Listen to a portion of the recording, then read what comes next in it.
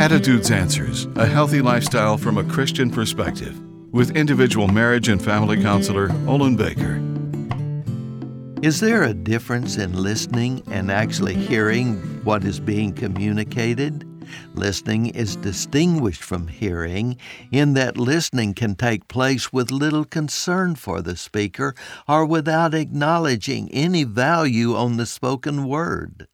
Hearing involves actively processing the meaning, purpose, and application of the words.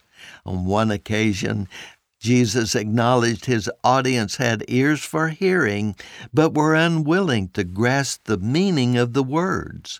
Attributing value to the one speaking and to the words spoken defines communication. When the blind man in Mark 10:46 wanted to speak to Jesus, he was so excited those around him tried to shut him up. Finally, he was able to speak directly to Jesus, who heard the desperation in his voice, as well as the faith in his heart. This persuaded Jesus to heal him.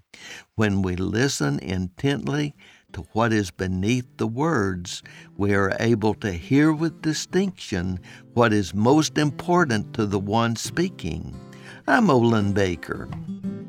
Attitudes Answers, with individual marriage and family counselor Olin Baker, is focusing on the series Building Bridges. We'd like to invite you to subscribe to the Attitudes Answers podcast on your favorite podcast platform. For a free transcript of today's show or to learn more, call 713-664-1475. And thanks for listening.